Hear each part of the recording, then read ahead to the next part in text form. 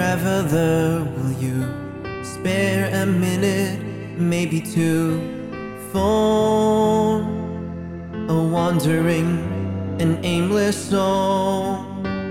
I have dreamt for 7 days and 7 midnights for a bite, just a bite of fresh delight. I don't know if I may repay the good you've done. Bandit stole what little I owe.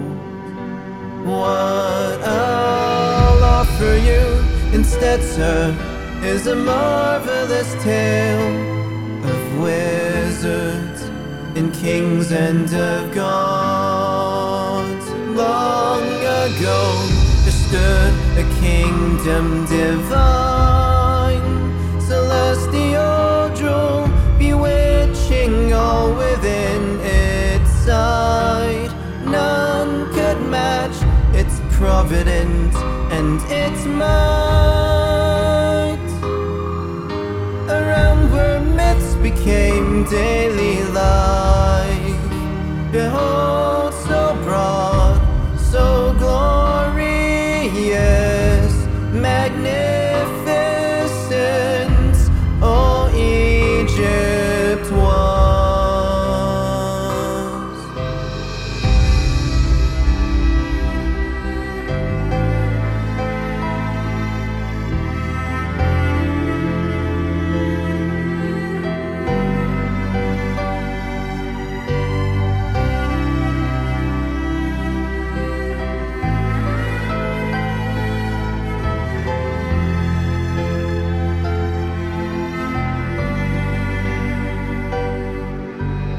Like the epics often go, nothing's ever set in stone. So the mighty Egypt did at last. From the slaves a leader rose to lead his people, powerful with words and staff in hand.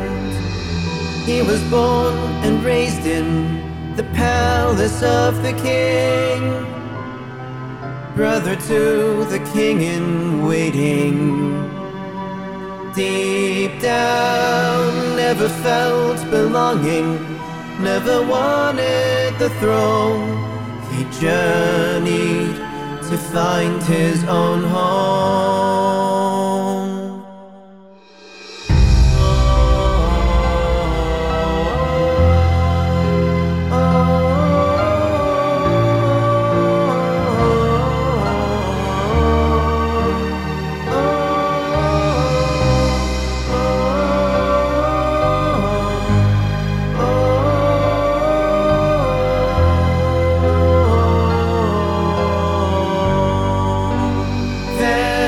One day, the stranger made his return, confronted a king, demanded we release the slaves.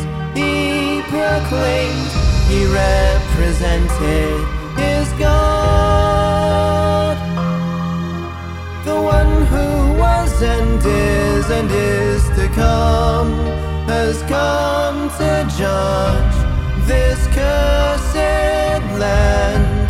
No man nor beast will be untouched.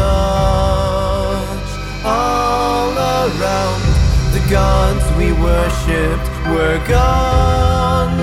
The fire and ice reduced them to pathetic stone. What was once the pride and joy of our hearts,